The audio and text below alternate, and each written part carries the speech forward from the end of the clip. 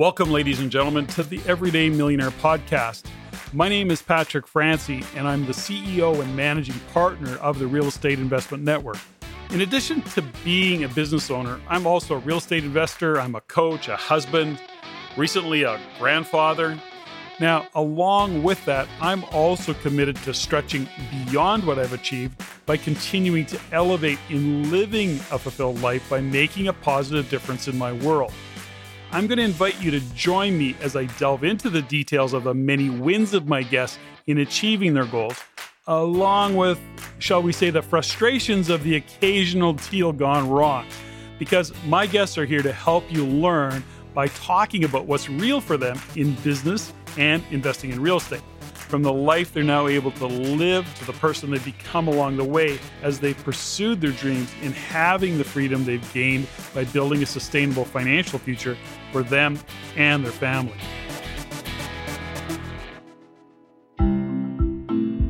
Good day, ladies and gentlemen, and welcome to this episode of the Everyday Millionaire Podcast. Because I think it's important, before I introduce my next guest, I'd like to start by first thanking you for listening in and for your support and the feedback you provide us on the show, as well as to remind and continue to encourage you to send any of your comments, your suggestions, or your questions directly to me at ceo@reincanada.com. That is ceo@reincanada.com. And if you're inclined, I'd very much appreciate it if you were to share this show with your friends, your family, people you know, people you don't know, and please rate the show and comment on iTunes, Stitcher, SoundCloud, or whatever platform you happen to use to listen in. And hey, while you're at it, why not follow us on the Everyday Millionaire Facebook page? So thank you again for the feedback you provide the team and I. It is definitely and very sincerely appreciated. Okay, so let's get this show started. I'm excited about my guest today, as I'm joined again by my wife, Steffany Hanlen Francey. After the first podcast interview with Steffany, you asked for a part 2, dig a little deeper, get to know her a little bit better. Some listeners, maybe 2, even suggested I talk less. Gosh, I'll do my best to do that. So if you didn't listen to episode number 31, which was Steffany's first time on the podcast, I encourage you to listen to that podcast and my introduction of her, because I got into it a little bit deeper. For today, I will keep I'll keep the intro a little bit shorter, which is to say that Steffany is a business owner. She's an international speaker, Olympic and world level performance coach, mentor, innovator, pioneer, and pathfinder for entrepreneurs and leaders. She has built a reputation for results as a skilled personal and professional development workshop leader and facilitator. She is the managing partner and CEO of one of our businesses, Skate Tech Group of Companies. She's a strategic partner in the Montreal Training School EPMIS, which is the acronym for École Patinage et Montréal International Skating School. She is multiple award winner in many aspects of business. And on top of all this and much, much more, she is the CEO of Our Life. She is a grandmother of 2 amazing grandchildren. She is my anchor and the love of my life. And let's get on with this podcast and this conversation. Steffany Hanlen, welcome to the Everyday Millionaire Podcast. Thank you, Patrick Francey. It's lovely to be here again. Yeah, you're twice up. Now, interesting that only Alan Kahn has ever been on the podcast twice. He's actually 3 times that we've had him on the show, and that's based on a lot of great feedback that we got from people. And then we did your podcast interview shortly after Olympics, when you returned from Olympics. And lots of people say you need to finish that conversation. Go to part 2.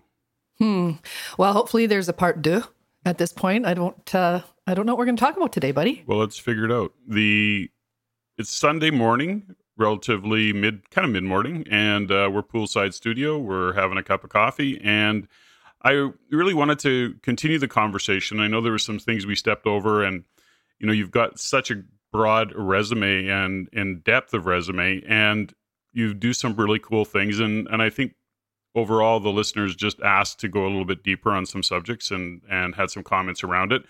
lots of feedback on it. Some of it was pretty negative. I felt, I took a couple things personally when we had some close friends say, Patrick, quit talking so much. Let Steffany talk. Gosh. Okay. We get that feedback a lot, especially at dinner parties. Funny. Anyway, so let's get into some stuff here. I don't think in the last podcast, and there's going to be some listeners that are hearing this that didn't hear your original podcast, so that's great. Steffany Hanlen, you've been to the Olympics a couple of times. You're a performance coach, both athletic and business, what we call a performance coach or what you call a performance coach. And let's start by your 30-second elevator pitch. So when people that you meet for the first time say, hey, Steffany, so what do you do? Well, the first thing I say is, on what day? But the truth is, I support and assist high-performance people to become their best selves from the inside out, whether they're athletes, high-performance individuals in business, entrepreneurs, etc. Okay, so why don't we start there? First off, what the heck do you mean by inside out? Well, the discovery of any journey that I've been on has started always with a shift inside, an internal shift. And so when I say from the inside out, performance is just a state of being. It's a conversation, and it's a way of existing in the world that can't be fake. You have to be authentic. And true performance, when you're really connected and touched by a performance, is because the athlete, the performer, the business person is truly connected to their own best self. Okay, so I want to let's keep digging into this. We've been hanging out for 25 years plus. You've been doing what you've been doing for that long and more. Give me, one of the revelations I had, I don't know if it's a revelation, but a realization I had in knowing you for so many years and working with you and doing all the things that you do. Something that showed up for me is you went to the Olympics with a number of actually dance teams, figure skating, in the figure skating world, the figure skating dance teams. You have France, US, who else was there? Canada. Spain. No, Spain wasn't at Olympics this year, but I have been to Worlds and Europeans with Spain. So who all were you at Olympics again with? France? France was who I was accredited with, That's yes. who you were accredited with. But the team of coaches, we had 2 French teams, a Canadian team, and the US team. Okay. So what I got to in thinking about that, you've got these world-class athletes that you work with. And I mean, that includes, by the way, NHL hockey players and skaters or players that want to play at that level. So here's what I got to. Fundamentally, you are what we call, or what you call, a performance coach. So you've got dancers and athletes who have all of the technical coaching. They've got people that, do this, do that. They've got off ice, on ice trainers. They've got nutritionists, nutritional kind of support. They got physiotherapists. They've got psychologists, you bet. Quite possibly a psychologist. You bet. And so they're supported like crazy. So where the hell do you fit in? I ask myself that every day. And they can't seem to live without you. Our phones ringing. We got Zoom. We got people going, Steffany, can you help me out here? So tell me about what is getting in the way of an athlete being their best, that, given all of the technical coaching, all of the other things that we just mentioned, or I just mentioned, where do you fit? Like, why is it that you are in demand, have been for many years? Why is that? Well, I think... Because there's a thing here. There's no such thing as a performance coach. Like, you don't go to school to become a performance coach. I made it up. So let's 20 years ago. And I'm going to stop talking to all of those who say, Patrick, quit talking so much. But I know you're just so proud of me. I am very proud of you. You're world class. You got a world class business called Quantum Speed. You're a world class performance coach. You're a world class friend. You're a world class wife. That's you're my gold medalist. So, but go back to what I asked. Okay. Where does performance coaching live in the world of athletes or business people who are supported everywhere?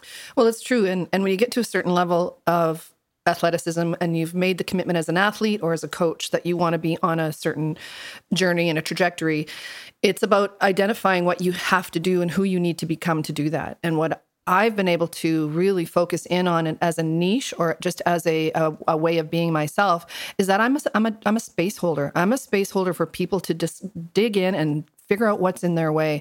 And it started with hockey players on the ice. I would be skating around with them, or I'd be poking fun or I'd be racing them. And at one point I had, can I use names? NHL skating? That's up to you. Yeah. Well, George Larocque, who was an Edmonton Oiler for many years and just an all-around great guy. And he was really stuck on his skating, and people were criticizing with him with his skating, and they wanted to put him in the role of always as a role of fighter. And he was a big, strong, tough guy, but with a giant heart. And I just didn't have a breakthrough moment with him with the skating, and he just wasn't connecting with me, and I wasn't connecting with him. And I thought, okay, well, maybe I'm not the right skating coach. So at the end of practice one day, I called him down just over to behind the goal line and behind the net, and we were sitting there just chatting about some stuff. And I had heard that he had gone out the night before, and so I was just jabbing him a little bit about going dancing, and man, he could dance. And it hit me.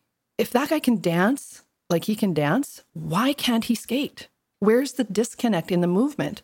So I said, do you want to dance? And he looked at me, and I'm in my giant Oilers tracksuit and my hair in a ponytail and coffee breath. And, it's 9 a.m. and I'm going to say where he was, but, we stand, and he kind of got it, and he started moving, and he started, shifting his weight from one skate to the other, and started moving his hips and moving his shoulders, and his head started bobbing a bit. And, it's kind of late 90s kind of jiving. And all of a sudden something just landed. It just went clunk. And he looked at me, and I looked at him, and I went, I think we got something here. So we started to skate, and I said, just follow my rhythm, George, follow my rhythm, follow my rhythm. So he just started following me and transferring his weight from one leg to the other, using his glutes, using his hips, getting his upper body out of the way because he was trying to do everything so forcefully. And it just sort of landed. It went clunk. So by second or third round around the ice, when the Zamboni was starting to come out, he just looked at me. He's like, yeah, I think I get this thing. So performance, whether it's skating or dancing or ice dancing or opera singing or standing on stage, speaking to real estate investors, it's where are you the most authentic? And that's where, to me, where performance lives. It's not about being fake. It's about connecting to that place inside where you can be fully authentic and be fully yourself, on purpose, on track, on point, regardless of what people are thinking or judging. Like when George trusted me, there was people in the stands for sure. It was practice and the brass was up there, and he trusted me. So that's what I think my thing is that I find a way to bring people to their own selves where they can trust themselves. And then in turn, they trust me to do things.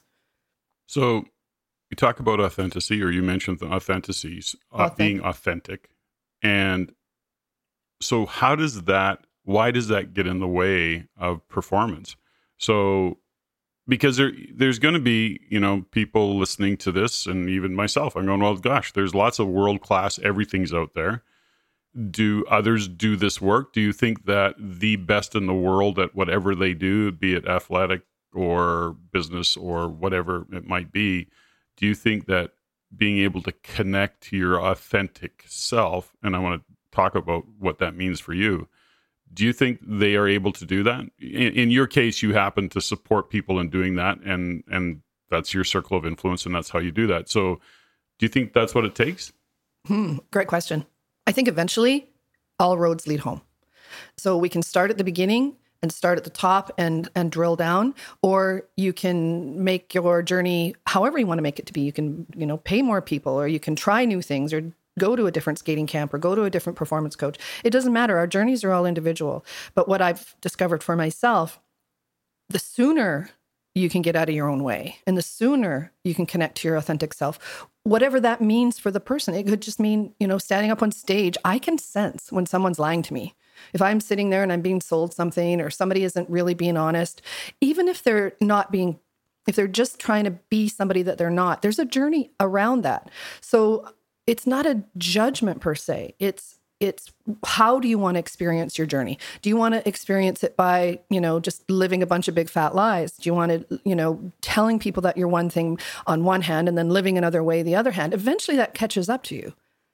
So that's what I heard in that is the being authentic is, of course, integrity. And you can, or is it? I mean, to me, it is. I mean, if you're not being authentic at some level, whether it's subconscious or conscious, you are out of integrity. I would say out of alignment. Integrity is subject. I think it's a subject word because we've talked before that you can, you can be the most honest drug dealer on the whole planet. Whether I judge that as good or bad, but there's no judgment in there. Well, but that's the social values and moral values. Mm-hmm. So, but I can't judge your integrity. You can't judge mine. We can only live in our own integrity. What I'm talking about is being in alignment where you are on your journey. If you only have a certain amount of knowledge and you're still getting the results that you want, then you're getting the results you want. But I'm working with people who want more. They're saying, I know there's something more there. And in order for me to get there, I may have to do something internally, or I may have to shift a thought process. And that's pretty much impossible to do by yourself, because we're human beings. We don't like to change. So even at a world-class level, you're having your clients say there's something missing or there's something more. Is that how they show up, or how do they show up for you? Like how does somebody find you? I mean, aside, somebody listening to this podcast go, whoa, this chick's interesting. I want to work with her. But that's not how you do it. I mean, just people just seem to show up. Mm-hmm. So how is that, do you think? I mean, it's reputation, it's organic. Oh, definitely word of mouth. I don't work with anybody that doesn't want to work with me. I only go where I'm received, period. So how would they find you? Like, what would they be looking for in order to find you?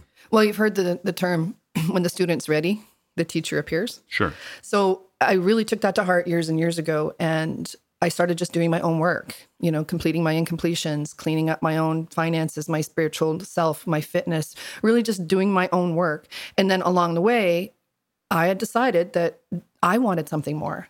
And in order for me to want something more, I was like, well, maybe other people want something more. So it's not about what's missing. My clients are not broken and they do not need to be fixed.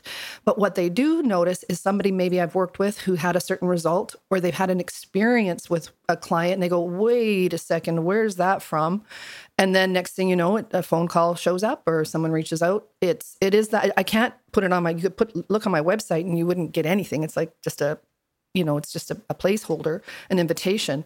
But truly, this is an energetic invitation. So when people come into the space and they've seen what I've done with athletes, or how to, people ask me, how did you get Gabriella Papadakis in 24 hours back on track? And the truth is, I didn't. She did. I was the space that she could then perform a world record free dance the day after she had a costume malfunction in front of the entire world. I didn't do that. I just was the space and the training and the conversation before, so that when it occurred, or whatever occurred, I could just hold her. I want to go back to a comment that you made. You used the term, or you said incompletions. Okay, so that is in fact something that might get in the way of somebody being a top performer, or even at a world-class level. It could be split seconds, it could be split points, it could be all sorts of things but give me a list of things that might get in the way of being a top performer. So we've got incompletions. What else? Incompletions are the number one, and incompletions spin out into all areas of life. So if you haven't paid your bills, for example, then there's a financial energy leak that will show up somewhere else. If you've been in your fitness, if you haven't been taking care of your body, eventually that turns into an incompletion that could turn on you end up on a journey that you have to go and end up in the hospital or something. You don't know how that's going to show up. Clutter. For a lot of athletes, their clutter, their skate bag or their hockey bag could be just absolutely pristine, but the office or their bedroom or their car is just a mess. So it doesn't matter where the incompletion shows up, and it doesn't mean they have to have all their socks organized or all their Christmas cards done, 3 weeks before Christmas. I'm not talking about that, but organization, having the quality and the skill of being organized in the area that you want to be a champion in, is a straight line. Incompletions then show up really clear. If they're incomplete in what they need to know around knowledge or finances or whatever it is, nutrition, then they have the space to bring that information in, and it doesn't just get piled up on a bunch of stories or other things that they've tried. Or think about opening a vitamin drawer in someone's home or their fridge, and you see all the stuff that's in there that doesn't get eaten or taken or whatever. It's just a big pile of clutter. So until you clear that out and create another space, what you do need to know and learn, and what you do need to move yourself to the next level, can't show up. Okay, so you described a little bit of physical clutter, but there's also mental clutter. Now let's break this down a little bit, because now I just got into a thought process here. So because you talked about being authentic, and where does being authentic, and what the hell does that even mean, and where does that get in the way of a top performer? Can you give me an example of authentic? or not authentic? I mean, inauthentic or inauthentic. Yeah, I guess it's such a, a word right now, kind of phrase of the month: authenticity, development, performance coaching. It's sort of it's trying to be something, a catch-all, but it's not. Being authentic means, you know what, if you're tired, you say, hey, I'm tired, but I still need to go to the rink today. So it's identifying where you're at in the moment, telling the truth about it, not pushing it down. If you're terrified to go out and perform on stage or at a certain, even at a local competition, if you're terrified and that fear, or you've got the butterflies or whatever, it's about acknowledging that in the moment and either finding a way to use that energy, not to squish it down and pretend that it's not there, because this whole thinking positive thing out there has really gotten in the way of us, as for me, in the community, of being authentic. If there's a negative thought, I want to use the power of that thought. That's authenticity. If I'm telling you one thing, that I'm this way, but I'm over there acting out in a different way, I'm telling you I want to lose weight, but I'm out there eating 14 chocolate bars, it's inauthentic. So maybe it is integrity. I don't know. Maybe it's being your word, honoring what you say, don't overpromise. To me, identifying where I'm at right here, right now, is what is authenticity. And that's what I try to, and I don't try to, that's what I'm committed to moving through with all of my clients, athletic clients, business clients, it doesn't matter. Anything that is in someone's way to them for their journey to success, if they can't identify it, we can't get underneath it, then we can't shift it. And then they'll just keep repeating things over and over and over again. Time and time again on the podcast, as I'm interviewing, we'll just say successful people, and because success is always, I guess, subjective or objective, I guess, but the reality of it is we get to things around relationship.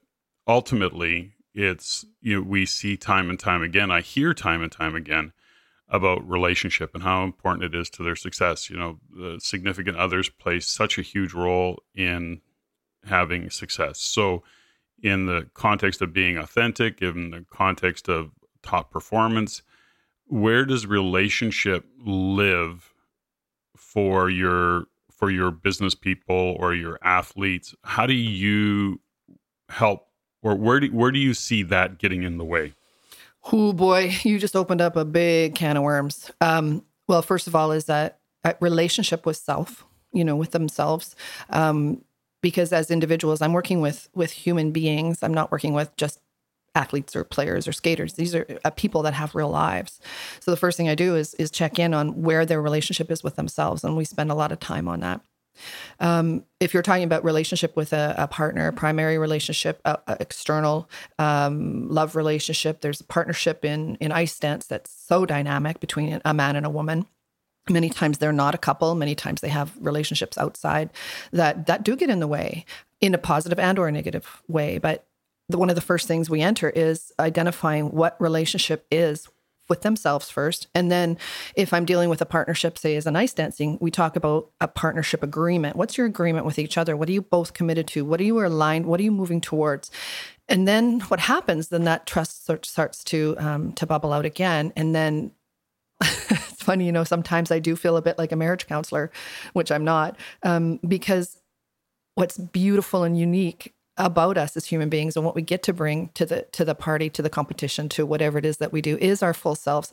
And relationship can either support that journey or it can detract from it. So I haven't been able to find a way through a conversation with somebody that has a relationship that doesn't support the journey, that the relationship is authentic. If the person that they're with their primary relationship, and it doesn't have to be, their partner, but whatever primary relationship they're in, it's either going to affect them in a positive way for their results, or it's going to completely slew foot them, as we say in hockey. Now, so I look at you as my wife, and I sometimes feel like I'm a little bit on the outside looking in at what you do and what you achieve. I mean, gosh, you run, you own and have operated a very, very successful business. You've been a high income earner for as many years as I think I can recall, and you have an amazing team of people. You've traveled the world, literally. You've gone to at least a couple of Olympics and numerous world championships. Like, you've got a lot of really cool things going on that are fun, they're exciting for you. I don't travel with you, rarely, because when you're working, and it doesn't matter where you're at. So you don't need the distraction called a husband that says, let's go for coffee, and all the things that we do. So in your own performance, how do you look at what you're doing? What do you pay attention to? Because you're a world-class, well, like I said, you're a world-class wife, you're a world-class mother, you're a world-class friend, business owner, you work with world-class athletes. So you're really performing in many instances at the highest level.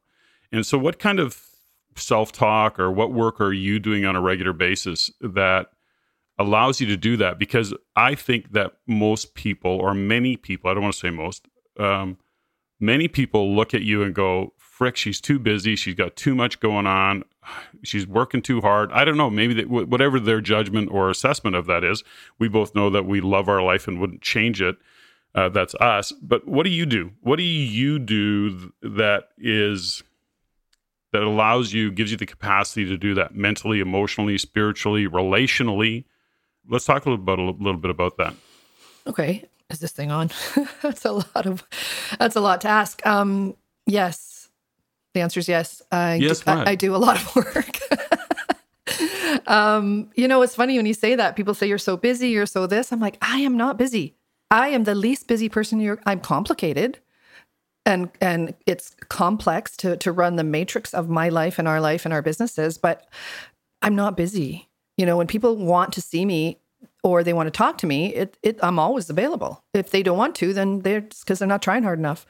And so what I've really discovered is that I have to be really centered, especially if I'm going into an event or even like your 60th birthday party. I mean, to me, that was a beautiful celebration of everything that we've done, inside and out in the work that we've done. So I got to create something, whether it's that or going to the Olympics with a client or supporting or going on stage or doing a TV show. I'm working backwards from being world-class. I think I told you last time, or I don't know if I mentioned it, but it's my own fault, because one day I was doing some work on designing a business card and I had to get something out really fast. And I just wrote something out and I said, world-class performance coach for seriously motivated athletes. And I put my name and my phone number, and on the bottom in brackets, and I don't know where I got this little sassy line, it's like, by referral only. And I didn't have any clients. I had no clients. So I said, this is 25, 30 years ago, that I'm a world-class something. I don't know where that came from. I put my name and by referral only. And that context has lived with me. It's no different than the Jim Rohn is like, don't set a goal that you don't, or goal setting is just about becoming who you need to and want to become.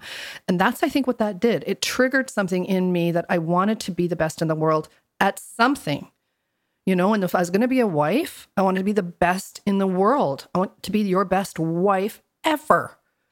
I want to be the best stepmom. I want to be the best, blueberry picker. I don't know why. It doesn't mean better than. I don't want to be better than anybody else. I just want to show up. So the work that I do, if I'm in the gym with my trainer, Christine, she's awesome and with tons of patience, and there was Craig and then we had Juan and Kathy, like the people that I surround myself physically also want me to be the best in the world because they're supporting my dreams. And that's what I do with my clients. If they want to be the best in the world, I'll support them because that's what they want. But at the same time, I can't coach what I'm not. If I don't coach truly because I know what it takes to be the best in the world at something, then I have no right to be there. I'm not I can't hitch my wagon to somebody and be the best in the world. I had to put myself out there, do my inner work, do all the DeMartini work, do the Reynolds work, do Hoffman. I didn't do Hoffman. You actually have to be Hoffman. But ultimately, if I'm not doing the work, I can't ask anybody to do their work.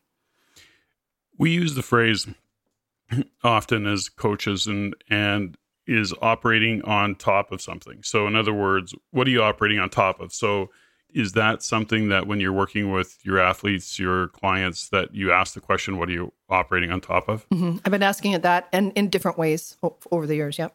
So what the hell does that mean? Well, it's where are you incomplete? What do you have going on? What self-talk do you have going on in your head? What do you know? Did you not pay your phone bill this month? Or did you yell at your mom? Or what did you do that you're still having an attachment to, or you're feeling guilty about, or you're bringing forward? Because if you're bringing forward a lot of that monkey mind chatter stuff that's going on, or the feeling of guilt or shame, or if you're even excited about something in the future, it's not just about the past, it's about looking forward to, it pulls you out of the moment. So that's what I'm trying to get them to, is like, we need to just dump it in the space, know that it's confidential, know that it's safe, so that we can move through and feel that sense of lightness. You and I are both Brene Brown fans, and one of the things in her book, Rising Strong, one of the greatest questions, or no, it's not a question, it's one of the coolest statements that she uses is, you ask yourself, what is the story you're telling yourself? Exactly. And that's a little bit like that as well, because if you're going into a conversation, you're going into a meeting, you're going into something meaningful, but you're operating on top of a story you're telling yourself because it's just your experience. And it could be 100%, well, it's 100% true for you, but it's some version of what's true because it might not be true for the person that you're talking with or the people you're speaking with. So you just have a story you're telling yourself. That would be an example of what you're operating on top of. Absolutely. But the whole point of that is it gets in the way of the rest of the conversation or being present to the conversation. So if I was operating on top of something, I couldn't be present to this interview right now. I couldn't be here looking you in the eye and asking you questions. So in other words, if last night when we went out and we had a great social evening, but if you did something that pissed me off and I hadn't voiced it, or I just decided to try and ignore it, but it was really pissing me off still, then I wouldn't be present to the conversation that we're having today. Would that be a prime example of operating on top of? And it's a skill set. I mean, the earlier I learned how to do that and learned how to have powerful conversations that weren't about judgment, or just really being able to say, my experience of you is, or right now I'm experiencing a little bit of pissed offness because of something you said last night. If it's in how you say it. So my athletes, clients, or my clients, or the people around me, is really about engaging them in that level of conversation so that they can say what's going on for them, positive or negative, or what they're thinking about, what they're pissed off at, or what was said or not said, or what happened, a year ago. One of the things, one of the athletes I was working with this year, he said something about, well, remember that 2 years ago at Worlds? And I'm like, no, I have no memory of 2 years ago at Worlds. Why? What does that have to do with today? And I realized in the moment is that if you're still operating on top of something that happened 2 years ago at Worlds, not only are you just operating on top of a bunch of different stories or personas or whatever you're making up, you're not present to what's going on right now. So no wonder you can't fully train. You can't fully get into your edges. You can't fully get grounded in your partnerships. You're still worried about something that happened 2 years ago. Well, because we've worked with athletes so much over the years, and maybe this is my story I'm telling myself. I find that my experience of athletes is that they do live in the past a lot. They do live in the story, and I don't want to make that wrong, but it does seem to get in the way of being present to what's going on today. Oh, yes, that's it. That is so good. Can we dig into that one? Okay, sure. Need more coffee. Go. Okay. Well, I think that truly is what the magic is about what I'm doing right now currently with my clients' business and sport, is that being present is so hard, yet it's the simplest thing in the world to do. So when you're living in the past, you have something in it, you have a reference point. You can so remember when, or with my hockey clients, they go like, when I was a midget, or my junior coach said this, or my draft year was this. So it gives them a sense of identity. It gives them something that they can relate to, that they can pull forward and go, well, remember when I was successful at this, and remember. So when that starts to show up for me, I actually see it as a huge gap. And then I train my athletes to link forward. So, okay, got it, learned, lesson, got it. Now what's the lesson forward? Because here's the other side, is that if you're so committed to your story and who that person was a year ago or 2 years ago at Worlds, or when they won the Entrepreneur of the Year award and whatever, or their Reign Platinum pin 5 years ago, what have you done so far to make sure that as your journey continues, that information, knowledge, and insight comes forward so that you can create the what's next in your life? So that's where I really work, is to not let them live in the past. I don't care if you're a gold medalist or Olympic champion 4 years ago. Awesome. Good for you. I want to know what you're going to bring forward and how you're going to take your what's now. And this is my next chapter of my next book is called The Power of What's Next. So if I'm hearing you, I know in my own training is that sometimes I think my memory's really bad because I just have no attachment to the past at all. Like, but I can recall, of course I recall stories and I love telling stories that, like anybody else, but there's nothing on any given day that I'm linking the past to. Like that for sure. Skill set. That's a skill set. And I think that's just over the years of training or whatever work that we've done and all the rest of it. But there's nothing in the past that I'm linking to on any given day, other than the fact that my experience or I'm bringing my experience forward in terms of, skill set or mindset or whatever that might be. But there's no stories I'm operating on top of the past. Like I'm not wishing it could have been like it was then, those kinds of things. I'm still guilty of living maybe too far into the future. So I can be concerned or worried about the future. But it's taken me a lot of years just to be present, and I'm still not great at it. But where is this all going? So the question is, in terms of getting people to be present, how are you suggesting that they let go of the past? How is it that we hear stories all the time? Like there's all the stories of my dad was this, my mom was that. My last coach, da-da-da. Like there's all of that. How are you having somebody get present and let go of all those stories?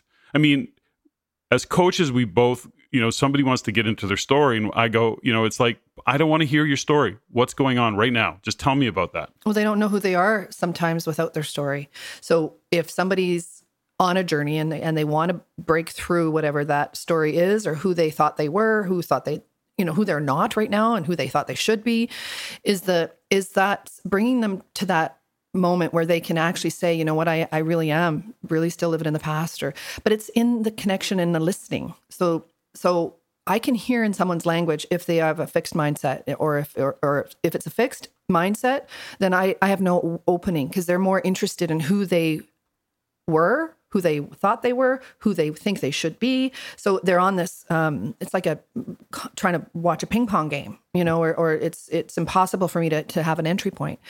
But if someone has their own little shift or momentary realization that, gosh, my past was this or my past was that, but that doesn't affect me now because I want something more or I want something different or I don't want to have to live through that, then I can ease them into a conversation about, okay, well, what part of that are you going to bring forward? What part of that are we going to use? What part is that can you see helpful for you in the future?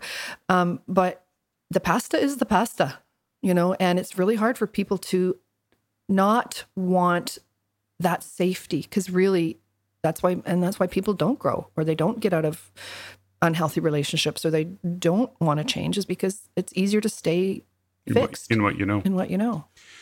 Gosh, I had about 15 questions just race into my mind right now. So let me just work through a couple of them at least. Athletics and business. It's like I still use metaphors, analogies, stories. So when I'm working with my team, I'll often refer to team things, first line players, fourth line players, high performance, low performance, shooting for goals, What's the crossover that you see with athleticism and athletes and let's say a business person? Well, the similarity, first of all, is that we're all just people. Athletes are on the world stage. They're fit. They're generally good looking. They seem to have the life, the money, the stardom, the bling, the hot cars and the fast chicks, or the fast cars and the hot chicks, or whatever we say. And they seem to have a life that we want, or that somebody, if you're looking on the outside, looking at from the inside is very different. So when I'm working with any person, I'm saying, who are you being in the context of the life that you say you want? And some of them don't have context. But the cool thing about sport is that we're also, in sport, we're allowed to celebrate. We're allowed to celebrate our wins. We're allowed to feel the highs and feel the lows. I did a seminar last week with some pro hockey players, and I asked them, we're working on energy, like powerful. How do you become more powerful physically? Because we're working on their skating or their weight or their strength or their explosiveness. And then they get all fixed and think that's power. And then I ask them, well, what about intellectually? What do you mean intellectually? Well, do you have what's your mindset? And then I shifted it into, mental performance, or where your thought process go, because there is no such thing really as mental toughness in the way that they're being told there is. So I wanted to dig underneath that. And then I said, well, what about emotional power? And they all just went super quiet. These are a bunch of 18-year-olds. 18 to 21-year-old hockey players, already on their way, right? You're talking emotional. So I asked, but right, that's the definition. What's the context? I went, so do you love to win? And they're like, yeah. Don't you hate losing? They're like, yeah. Well, don't you get super angry when the ref makes a dumb call? And they go, yeah. And I'm like, I just watched you guys go on a range of emotions, and you don't think hockey's an emotional game? I said, how do we harness that? And then we went into the third level of power that I'll introduce to them. So we go physical, intellectual, emotional, and then it's social. Like, I don't use the word spiritual right away with some of them. It just depends on where they're at. I use the word social because there's a lot of power and shared confidence and energy on a team. And then I bring that over to my business clients. Okay, where are you borrowing confidence? Where are you sharing your wisdom and your knowledge and your support? Where are you at physically? Do you have the fitness do I have the fitness to do another 4 years of Olympics? At my age, I don't know. I got to get back in the gym, make sure that I'm walking, make sure that I'm lifting weights, make sure I'm taking my BioSteel greens every day. So I have to be doing this too. So when we walk through the levels of energy and where power lives, the last part that they weren't thinking about, these young guys, and I bring it forward into the ice dance world and into my business coaching, is where are you emotionally not using all your power? Give me an example of what that might sound like. What might an answer sound like? Well, if I'm able to get to that with an athlete, especially, or with a business person, they'll start to open up. I've obviously done a bunch of pre-work and trust building, et cetera, and defining the context of what it's going to be so that they know when they get to that if it's been something that they've been operating on top of, or they're embarrassed by, or there's something really in the way, like a secret. I call it a BFL. Big fat lie that they could be operating on top of, or stories. I could try to make it fun and humorous and safe. But one of the biggest ones was, there was, some real tragedies that's happened recently in hockey and in figure skating, where 16 people were killed on a bus in Humboldt. Recently, Dennis Ten, who was Kazakhstan champion, was murdered. Just because he walked up to his car and someone was trying to steal something. I mean, the sadness creates emotion in us. And you know what? There's nothing we can do. So if there's no outlet to express or to feel that, then of course it's going to build up in the body. It's going to build up somewhere in the emotions, in the physiology. It's going to stop. So that space that gets created to actually just express whatever the emotion is in the moment, even if it's an I don't know. Is that helpful? Yeah. For me it was. I'm totally getting it. I want to move on a little bit and start to shift. You certainly worked with clients that, and I mean, you've got a great track record with your business clients, for example, of helping them expand in business and create some real financial wins along the way. But you're not a how-to coach.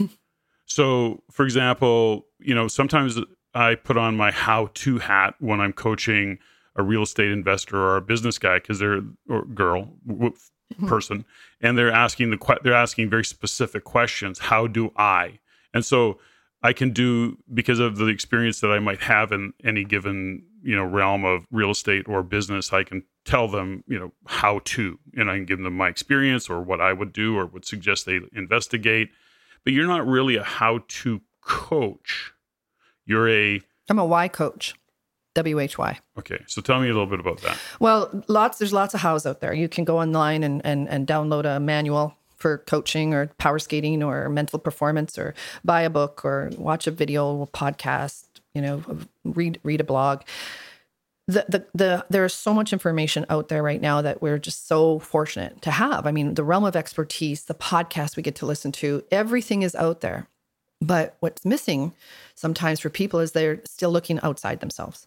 So if one of my clients is saying, okay, and in the process, I do some hows, like in some to-dos and some checklists and all that stuff, because I still want them to have a sense of results and accomplishment, so that we have celebration. So there's action to take, and there has to be. Doing this, but underneath that is the why. Is like, why are you doing this? You know, how many times, one of the oddest things that happened a couple of times with me when after I did my first Olympics in Torino in 2006, I got all these these figure skating clients coming to me thinking that I had some magic pill for figure skating. So the parents would come out and we'd do a little coffee interview, and then they would say, okay, I would like to hire you for my 16-year-old daughter who's going to nationals next year. One thing would lead to another. I'd have 2 meetings with them. And then I'd get a call back and say, what did you say to my daughter or my son? And I'm like, I don't, what are you talking about? Well, she just quit. And that happened 2 or 3 times in right after the Olympics. And I was like, what do you mean they quit? So I go back and circle into the conversation. And when you get somebody to the truth, even a 16-year-old figure skater who was on her way to the national championships that had no reason to go because she didn't love it. She had no why. She was doing it because her parents had put a lot of money into it. She's doing it because they'd spent time and money and energy and lessons. And she was told that she was never allowed to quit because once you start something, you have to finish it. So she had all this angst about something she just didn't love. And I'm not saying you have to love every minute, but it was so clear to me. So when I was talking to her privately, what I'd asked her to was say, what does it feel like? And she'd go, good. I go, no. What does it feel like? And she goes like, well, kind of bad. I go, oh boy, she doesn't know how she feels. Those are judgments. Those aren't feelings. So when I got her underneath it and connected her to what she was really feeling, she was feeling guilt for staying in the game in the sport that she didn't love, and almost in a sense lying to her parents, lying to her coaches, lying to Skate Canada. So we get her through that. But underneath, and what I was able to tell and share with her parents after, and this is a cool story, is that she wanted to be a world-class snowboarder. She didn't want to be a figure skater. She had no desire. So when the parent called and blamed me, I've had coaches blame me for kids quitting. I've had parents, I've had federations blame me for things. Because when people get to their truth and they make their decision based on their truth, a lot of powerful stuff happens. She ended up within 6 months on the national snowboarding team training in Calgary. Like, come on. So if you're operating on top of stuff for whatever reason, you don't have a why, or you don't have the space to go, I don't even love this. I don't even like it. What do I do? And then boom. So I had the conversation, with her mom, and, I saw her, I think, in Vancouver. She competed in Vancouver at the Olympics. So that goes back to being authentic. True. Yep. Simple, right? To me, anyways, it's like without the expectation. Like, how many people do you know, Patrick? Really, let me just turn this back on you. For how many years have people been living a life that they think they shoulda, coulda, woulda, or somebody had told them one thing and it didn't have the outcome, or they should have this and they should be a real estate investor, but what they really want to do is be a pianist, or you're just so not connected, or you went to this school or got that degree because someone told you would do that. How many people do you know like that? Oh, I mean, gosh, we know lots like that because we've worked with so many. I want to, I'll share a story. This was, gosh, I don't even know how long ago it was. We did a values to vision, what we called a values to vision little workshop that we did with a number of people, and really getting true to what understanding what your values are, what you wanted to achieve. And there was a mom that you'd worked, I don't know if you worked with her or the kids, I don't remember. They might have skated with you. I think they might have been with Quantum Speed. Anyways, they were there. So there was the mom and 2 sons or 1 son. I don't remember. 2 sons. That's right. Good memory. And the 1 son, after we did the work, he approached you on the side and said he wanted to not quit university. He was going to university to be an engineer. And he said, yeah, I don't want to do that. How do I tell my mom? So do you want to finish that story? Because it's our story, but it was really... No, you finish because it was, you finish. I mean, at the end of the day, it was a classic case of going to university, which is so common. Kids going to university to be something that their parents had aspired to be, whether it be a doctor or an engineer or any other number of things. And of course, in our universities today, it's why so many kids are graduating university and never getting a job in that field, because it's really not what they want to do. This young guy got to where his values were not, he wasn't living his values. He didn't want to be an engineer, and he wanted to go to university. I don't remember what it was he wanted to grow up and be, but he finally shared that with his mom at that workshop. It was huge. Yeah, it was huge. It was big, and she just... what was great about it, she just looked at him. She goes, son, I just want you to be happy. Yeah.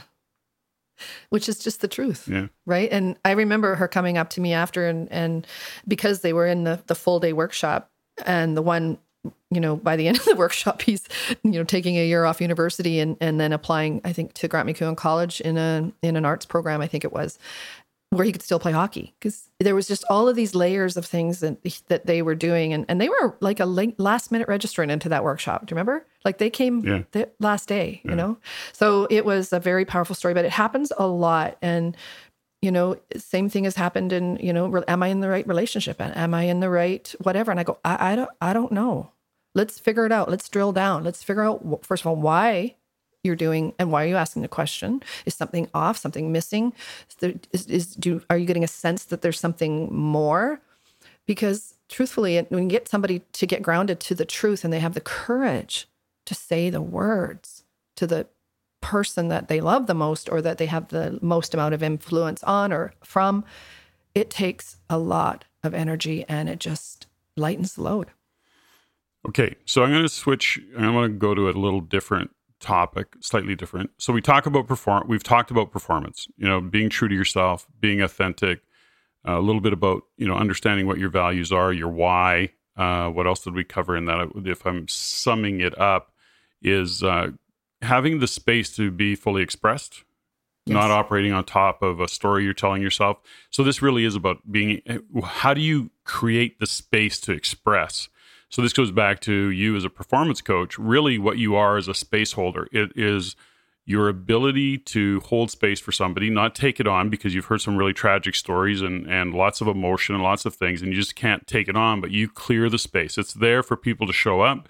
And then, of course, what you're great at is bringing that out of people, guiding them, showing them how to do that. That opens up all of the things that it opens up. Opportunities, it opens up clarity, and sometimes the outcome scares the shit out of people because they're going to go off in a whole different direction. They're going to, tell the truth. No, I don't want to be an engineer when I go to university. I don't want to be a skater. I don't want to be a hockey player. And we've had that story happen more than once. And guys walking away from an NHL career, for example, because the reality was that they didn't want to play frickin' NHL hockey, money aside and fame aside. So we've done all that stuff. Performance, it translates easily for you and for us. Well, primarily, this is about you. So it does translate really well for you into the world of business coaching and the things that you do. Let's talk a little bit I want to talk about money. You've been a high income earner for a long time. You've got really successful businesses, but you've got your own kind of gig, your little dance that you do around money. And what is it about money? Like, how is it that you do that? Because I seem to work way harder than you do. Well, it is funny. I had to realize, don't forget though, coming out of school, university, I had debt and I'd taken on debt and I wanted to live on my own and I wanted to drive a Camaro and I wanted to have the life.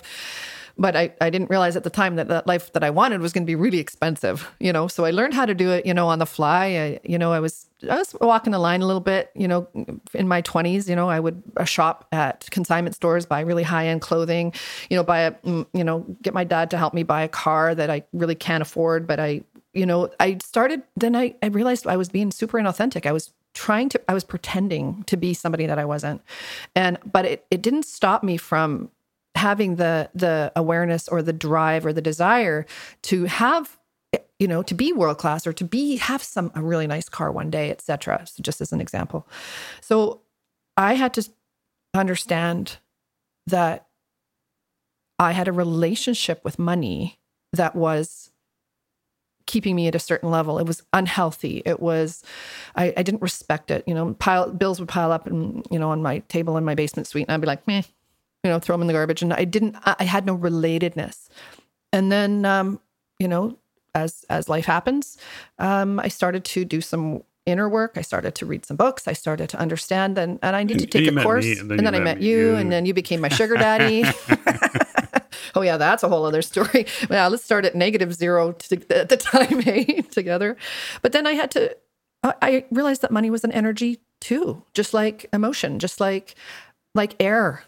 it's all around us. I couldn't see it, and I couldn't figure out how to attract it.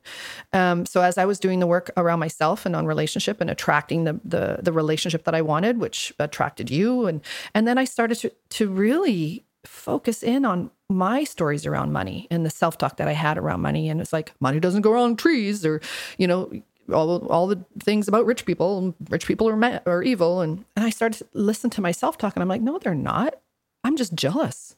So I worked through a lot of that jealousy stuff, and I started to physically do an exercise with myself, because I was doing, great work around context for my life and relationships. So I sat down one day and I wrote a context for money and how I wanted to embrace abundance. So I shifted it from money to abundance, prosperity. And then as I got a relatedness to what abundance and prosperity meant, then I could shift it back to money. And then it wasn't a dirty word anymore. It was like, wow, it's everywhere. So then, I don't know if you remember when we had after, I think it was one of our maybe DeMartini prophecies, we had heard about Busting Loose, The Money Game. Mm-hmm. Great book, but really deep.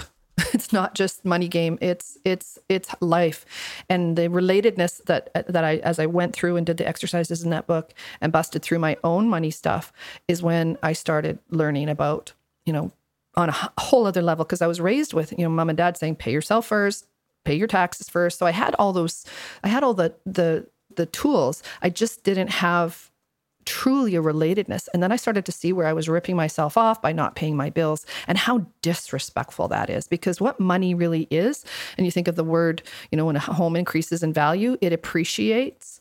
So I remember John DeMartini saying, money is just a form of appreciation. And then it just went clunk. And then money just started showing up all over the place. Busting Loose from The Money Game was Robert Scheinfeld. Right. And it's pretty esoteric. It's pretty out there, but it's interesting work that we really embraced. I still actually use some of that thought process, some of that kind of energetic work around money to this day.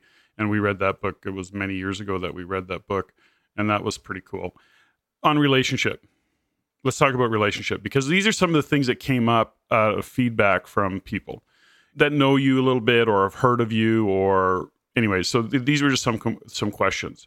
Now, relationship. Now, I don't want to talk about, let's talk about our relationship a little bit. From your point of view, because you're the girl. Mm-hmm. So yes, I am. What's your view of our relationship? Why do you think our relationship is what it is? And what do you think it is? You know what? How many people ask me that? And it's so funny, because to me, our relationship, it's I just like you. Phew. I like you. I respect you. I've never looked at our marriage, quote unquote, as something outside of us. It's an entity that we created, the two of us, that I'm committed to nurture. So to me, there's no way out. Like you can't get away from me ever, because I made a commitment and I made a promise, and you made the same level of commitment. And when you like somebody and you're willing to watch them grow, I mean, seriously, I don't think anybody fights better than we do. So that's true. I mean, I've said to you many times, you're so lucky you found me, because nobody else could be married to you. That's true, right? So, I'm such a wingnut. You're so lucky. No, but what is it about? Okay, so we go toe to toe, and we, friends and have been a witness to that. I mean, friends that know us just kind of go, okay, it's just Patrick and Steffany. We're not fighting in a context of fighting that way. Yeah, maybe we are. It doesn't matter. So what do you think is the difference? What is the difference if you were describing it? Once again, you're the girl, so when you bump up against me, I'm a force to be bumped up against. There's no doubt. So go ahead, talk to me.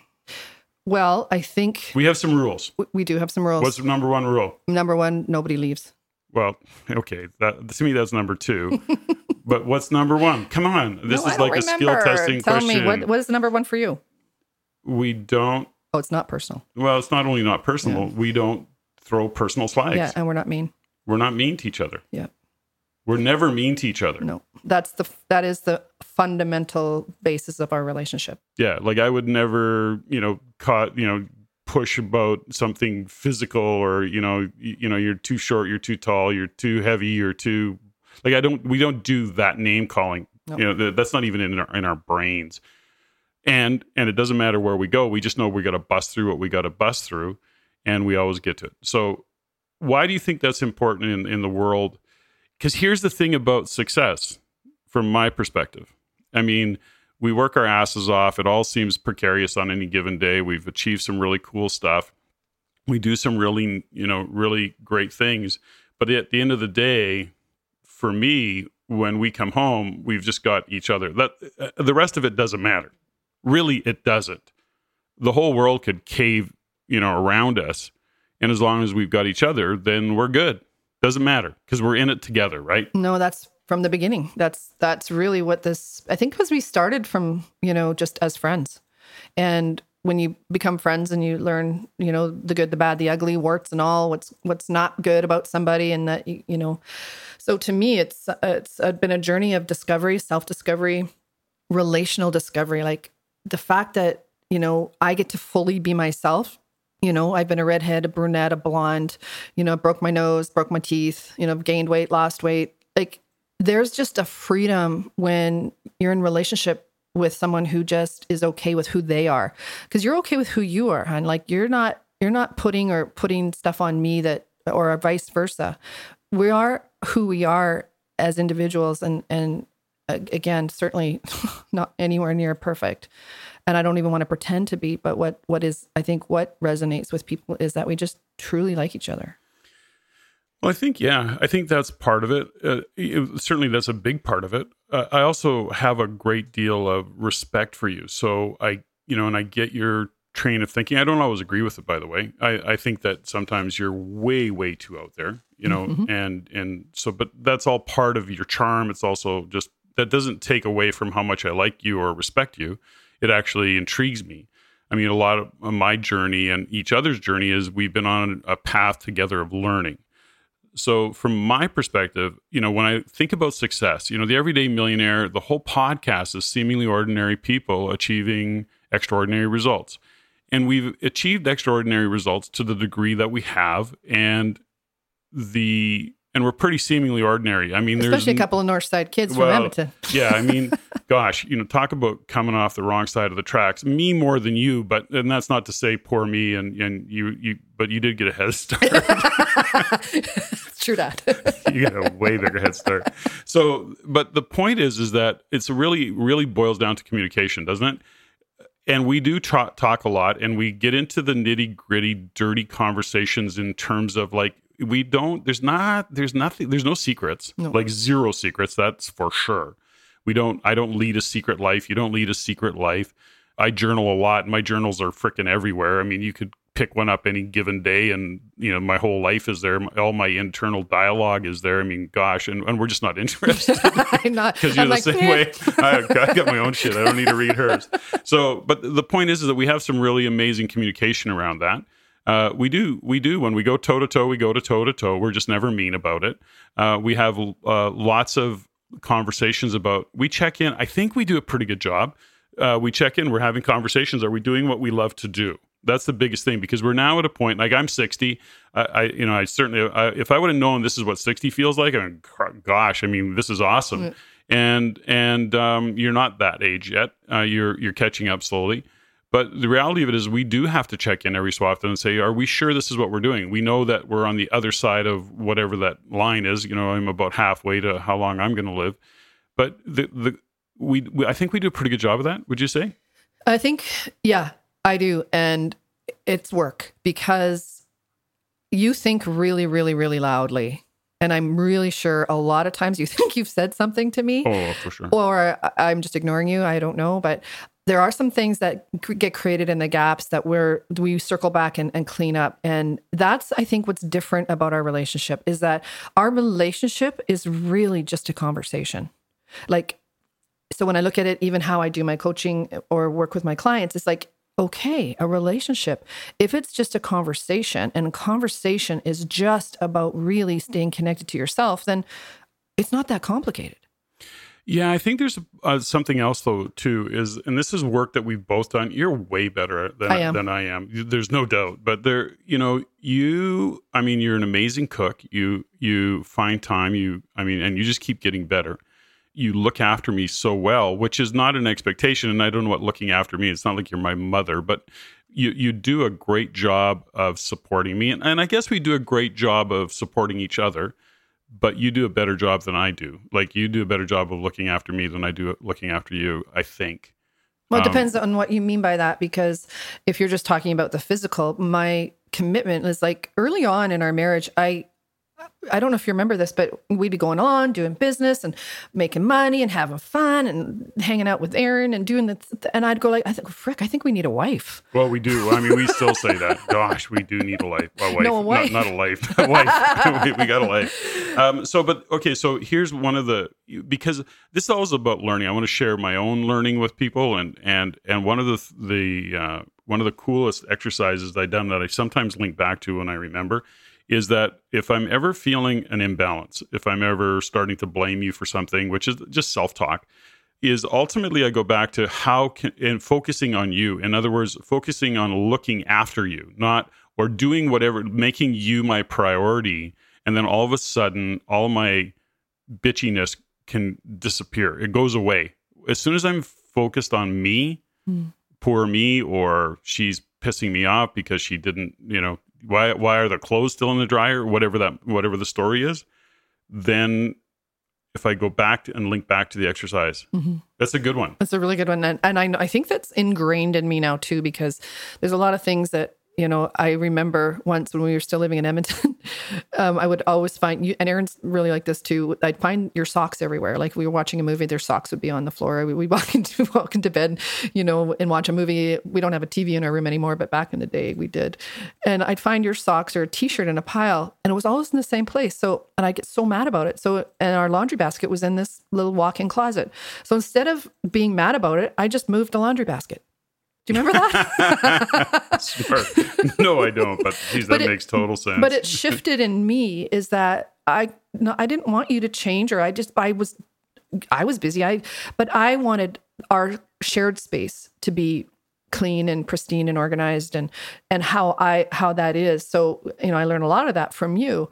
So it was funny when I'd get mad, whether it's like you say about the dishwasher or the clothes in the dryer, the domestic stuff that I do love to do. I love to fold towels. But I've really learned how to get myself supported in that so that I can take better care of us. So the people that I have created around me, my team behind the team, so to speak. So the fact that I could do what I can do to take care of you, I can take care of my clients, is because I take care of myself and I get myself taken care of. And I have especially a group of women out here in Mount Lehman that, in Edmonton, my team, with Quantum Speed, my team, I'm teaching, which is super cool, teaching figure skaters, whether it's single figure skaters or just ice dancers, about team and what that means and how to get yourself supported. So I'm an example of that. And so when you bring that up, it's because we understand team. And I want to, this was such an important lesson. I think this is probably one of the most important lessons that you taught me. And that is that for the men that might be listening to this with your significant other, there is nothing more important than your significant other having look after themselves. So in your case, you needed women to talk to, you needed to be able to, you needed a pedicure, manicure, whatever the things that women love to do. And I accommodated that, like whether it was, flipping you a few $100 to go get your hair done or whatever. I knew that you just, as long as I supported you in looking after yourself, you could show up to look after us and our family. And when I see time and time again is that, and I'm going to say women in general, the genetic predisposition of women is to be caregivers. Mm-hmm. But they do it at the cost of themselves. So they look after the kids, they look after their husband, they look after workmates, they look after their community, their in-laws, their parents. They're so busy that they're looking after everybody else, and they forget to look after themselves. And I think that's probably one of the biggest gifts that you shared with me, and I've shared it with literally hundreds of other men. And that's not to say it can't be the other way around. So I want to be careful given what all the world's going on these days. But the point is that when your significant other, let's just say that, is really looking after themselves, when they're at the core of looking after themselves, that gives them all the energy in the world that's required to look after all the other things that they need to look after. Or they choose to look after. Or they choose to look after. And so a mom who's drained because she's so busy looking after all these things can't effectively look after all she needs to look after. She needs to power down, rest, do whatever she needs to look after her, whether that's a vacation or a pedicure or Just a 5 workout minutes in the bathtub, right? Whatever, right? And then that's what powers them up again. Having said that, we've done really well at looking at all the things that we as a couple need. So yeah, we do have people that support us, whether that's an EA or somebody that, our housekeeper or whatever that might be. For us, that's an expense, if you will, that we're totally prepared to pay, and we're happy to pay it because it frees up our time to do not only what we love to do, but to be able to support each other in what we're trying to do in our lives. So I don't know where I'm going with that conversation, other than that there's a lesson in there in the world of defining success and achieving extraordinary results. You can't be stuck in the ordinary. Well, I think when you say about getting yourself supported, and I'm really honored and proud to hear you say that, because it's hard sometimes to say, I need to look after myself, or I need 5 minutes, or can I have a couple $100 to get my hair done, or whatever, especially if, at that time early on, I didn't have a couple $100. I was making, no money when I started to learn that I needed to take care of myself. So that support I had, to be humble. And I had to understand that I needed the energy to learn how to be a world-class performance coach, because I was making stuff up. I didn't have any mentors. I didn't have anybody to flip me a book, or there's no certificate. There's going to be eventually, but there was no certificate. I wasn't a sports psychologist. All I knew is that I had a gift. And if I was blocked or working through my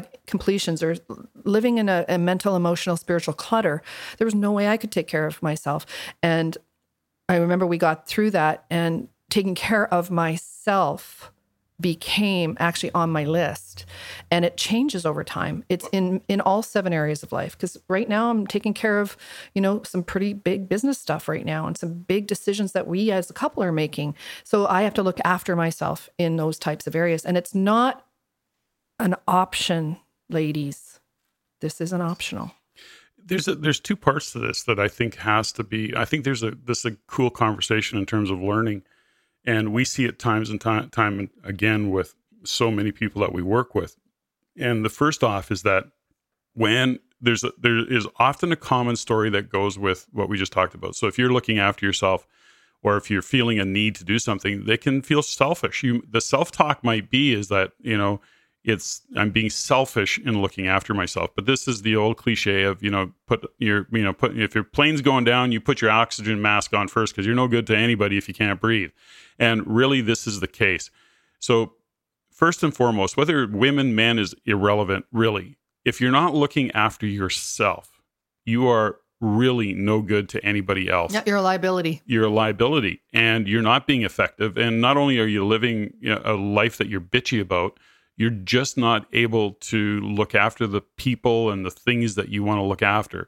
So it really is about being honest with yourself and what do you need to look after yourself. And it's not always external. Or costly. Right. But the point is to bring your attention to that, what you may feel as selfish. Now, here's where it gets complicated with relationship, is as I've taught particularly young men as they go through and they're in their relationship, and they may get a little bit bitchy because their girlfriend wants to spend, $100 on a pedicure or whatever the deal is.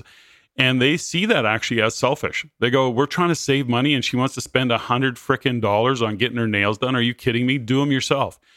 And the reality of it is that, so you've got already maybe somebody saying, well, I feel selfish that I want to do this. And then you might have a significant other going, you're being really selfish right now, because guess what? We need that $100 for the family. We need it for the kids. That all may be true, but it's really coming to the conclusion as a couple is, what do you need to do, each of you, to look after yourselves?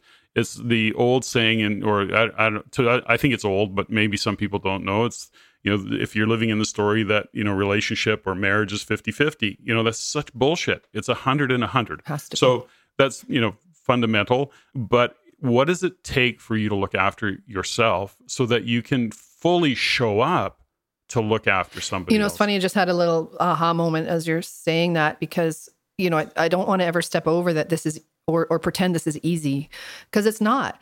But I've also linked taking care of myself to making more money. And that's when circling back to how the money games I play, is that I know that if I'm up against something, or I feel like a back against the wall, or I'm stuck, or I've hit my whatever limitations, and I can feel it. It's like everything comes to a screeching halt around me. Even the money that I'm attracting, I can see it, but I haven't opened the funnel for it the channel for it to come. And it always opens up when I take care of myself. Either I come into the gym, sometimes it could even just be bouncing on the mini trampoline. Some of it could be, am I too far away from the mic again? Sorry, hun. I wish people could see us. We're adorable right now. He's coaching me and I don't know if I'm too far or too close. Okay, you're just fine right there. Okay. Go ahead. Gosh. Don't I drive you nuts? See? Yes. And he still loves me. Keep talking. Okay. Go. What were you talking about? Attracting money by not looking after yourself. Right. Well, you're pushing money away, or you're pushing what it is that you say you want away. Because if you don't value yourself enough, like, I have this story, and I don't know if I should disclose it, but it's how I raised my rates one day. Did I tell you this story? I don't know. Tell the story. Well, I have an hourly rate when I teach power skating. And it was like, $240 an hour. Let's say, I'm just making it up. $240 an hour. And I was sitting at a red light, and a client had called and said, I want you to do a small group of kids out here and skating, and here, I won't tell you where it is. And I said, sure. And he goes, what's your rate? And I go, and I replied, put the dollar sign, and I thought I said $240 an hour plus a bottle of wine. So I'm like, okay, cool. So I go and do these 5 sessions or 6 sessions with this group of guys. And the guy comes over and he hands me a really nice bottle of wine and a check. And I'm like, what? And he's like, what do you mean? And I didn't say anything. So I go in my car and I look at the check and I do the math. And then I looked at my phone and I had texted him $340 an hour and a bottle of wine. So that's how you got your raise increase. That's how I got my raise increase. Well so done. Energetically, I didn't know. So that's how simple and what a big of a shift that can happen. So it doesn't have to be, so I sell my time by the hour and this is what I get and I can work this many hours and make this much money. When I busted that and realized that it's limitless, because I honor and I value so much what I bring to the table, that of course they're going to pay me what I say I'm worth. And sometimes I can give my time away, quote unquote, for free, because there's a way bigger picture, a way bigger upside. Tell me a little bit about your relationship with your folks. And so just to give you a little bit of a context for it, there was a long time ago, somebody once told me, they said, marry the girl, marry the family. So I met your mom and I met your aunt and I went, okay, if she's anything like these two. And my grandma. And your grandma, of course, Grandma Jane. Grandma Jane. So I said, if Steffany's anything like this, awesome. The 3 most, influential women in her life, or 3 of the most influential women in her life. And this has got to be great. So what was it? What is it? What was your relationship with your mom and your parents? Like, because you turned out pretty good. Your mom and dad are awesome. They're still alive and living, and they're 80. How old's your dad? He'll be 89. 89. My mom just turned 80. And gosh, they're just awesome. And he's hilarious. And they just are so supportive of you and Michael, your brother. So tell me a little bit about growing up, just quickly.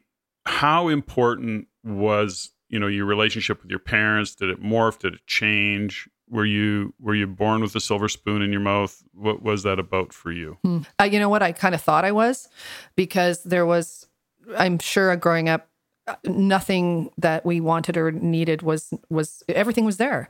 I only found out later just how hard they had to work and who they had to become to provide us the life that we had growing up.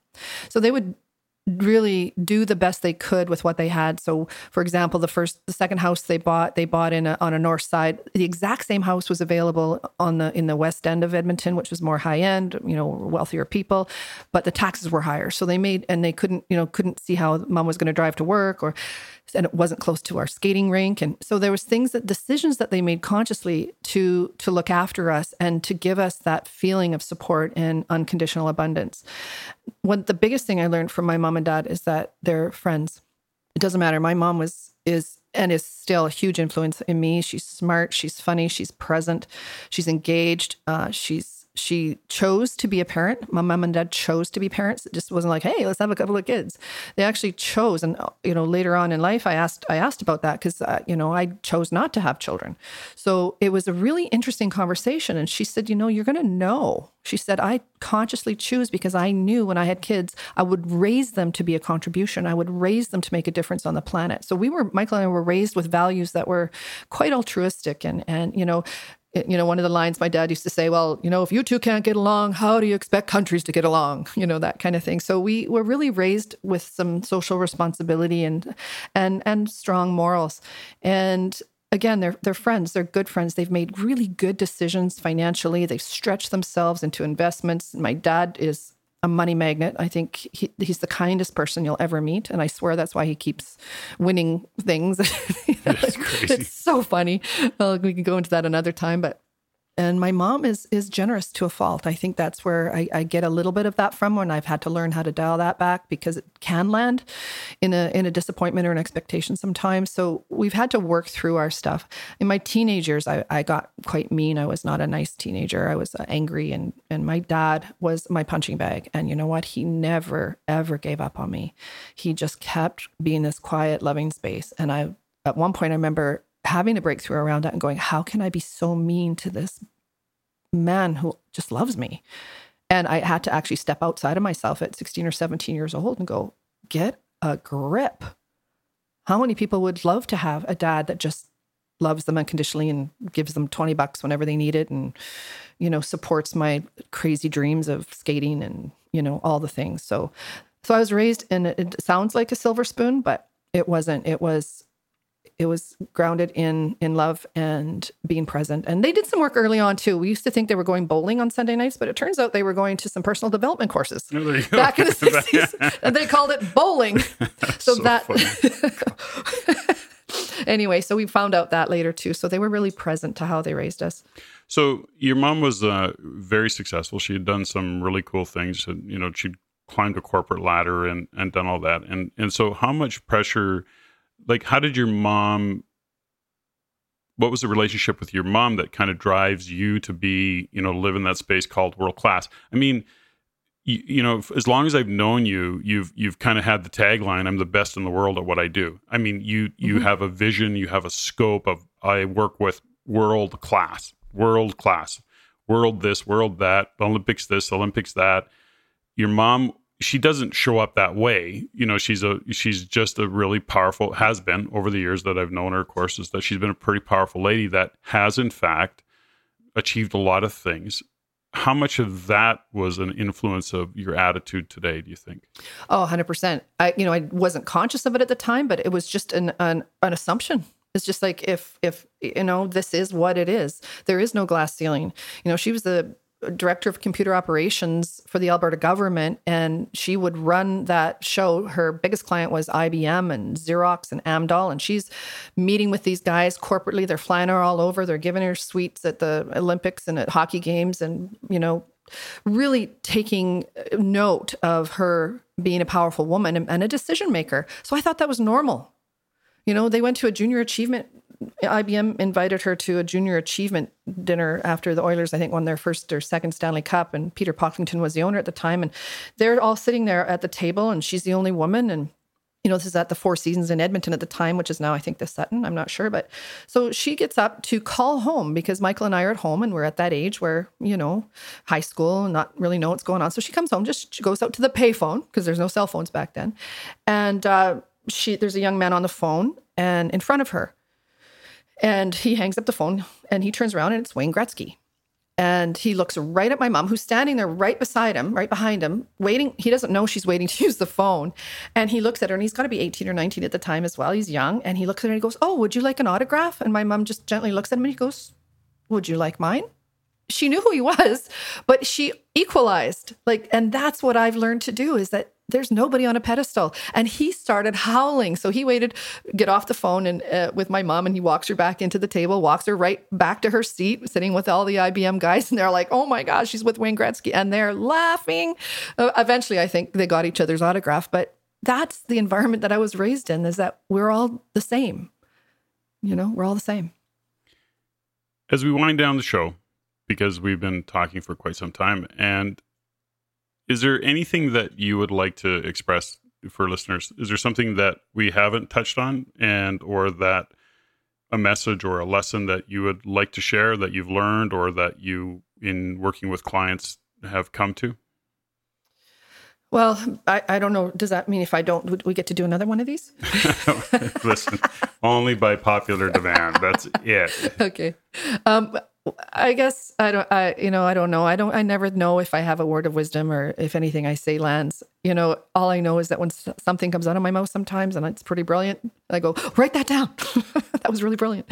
But it's not contrived. Living a life, I call it the champion's journey. It's an inner journey. Everyone's on one. We're all in performance.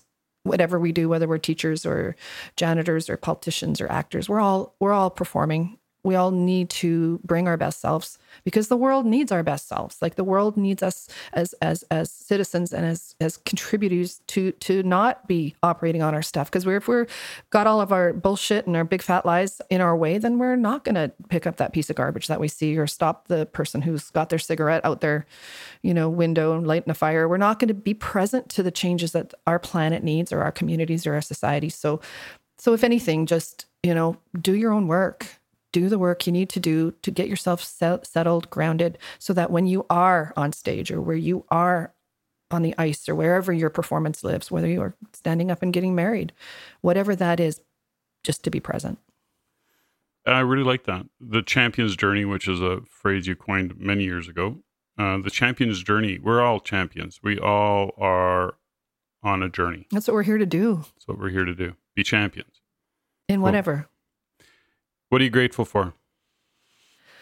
The journey, for sure.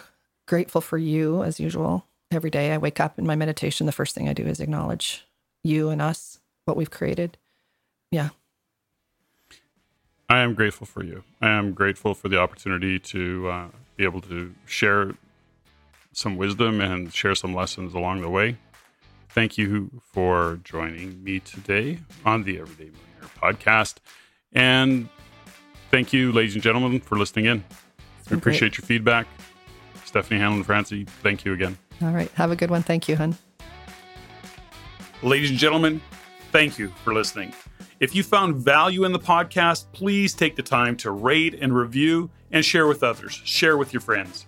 As it is my goal to always improve and to provide the highest value for you, the listener.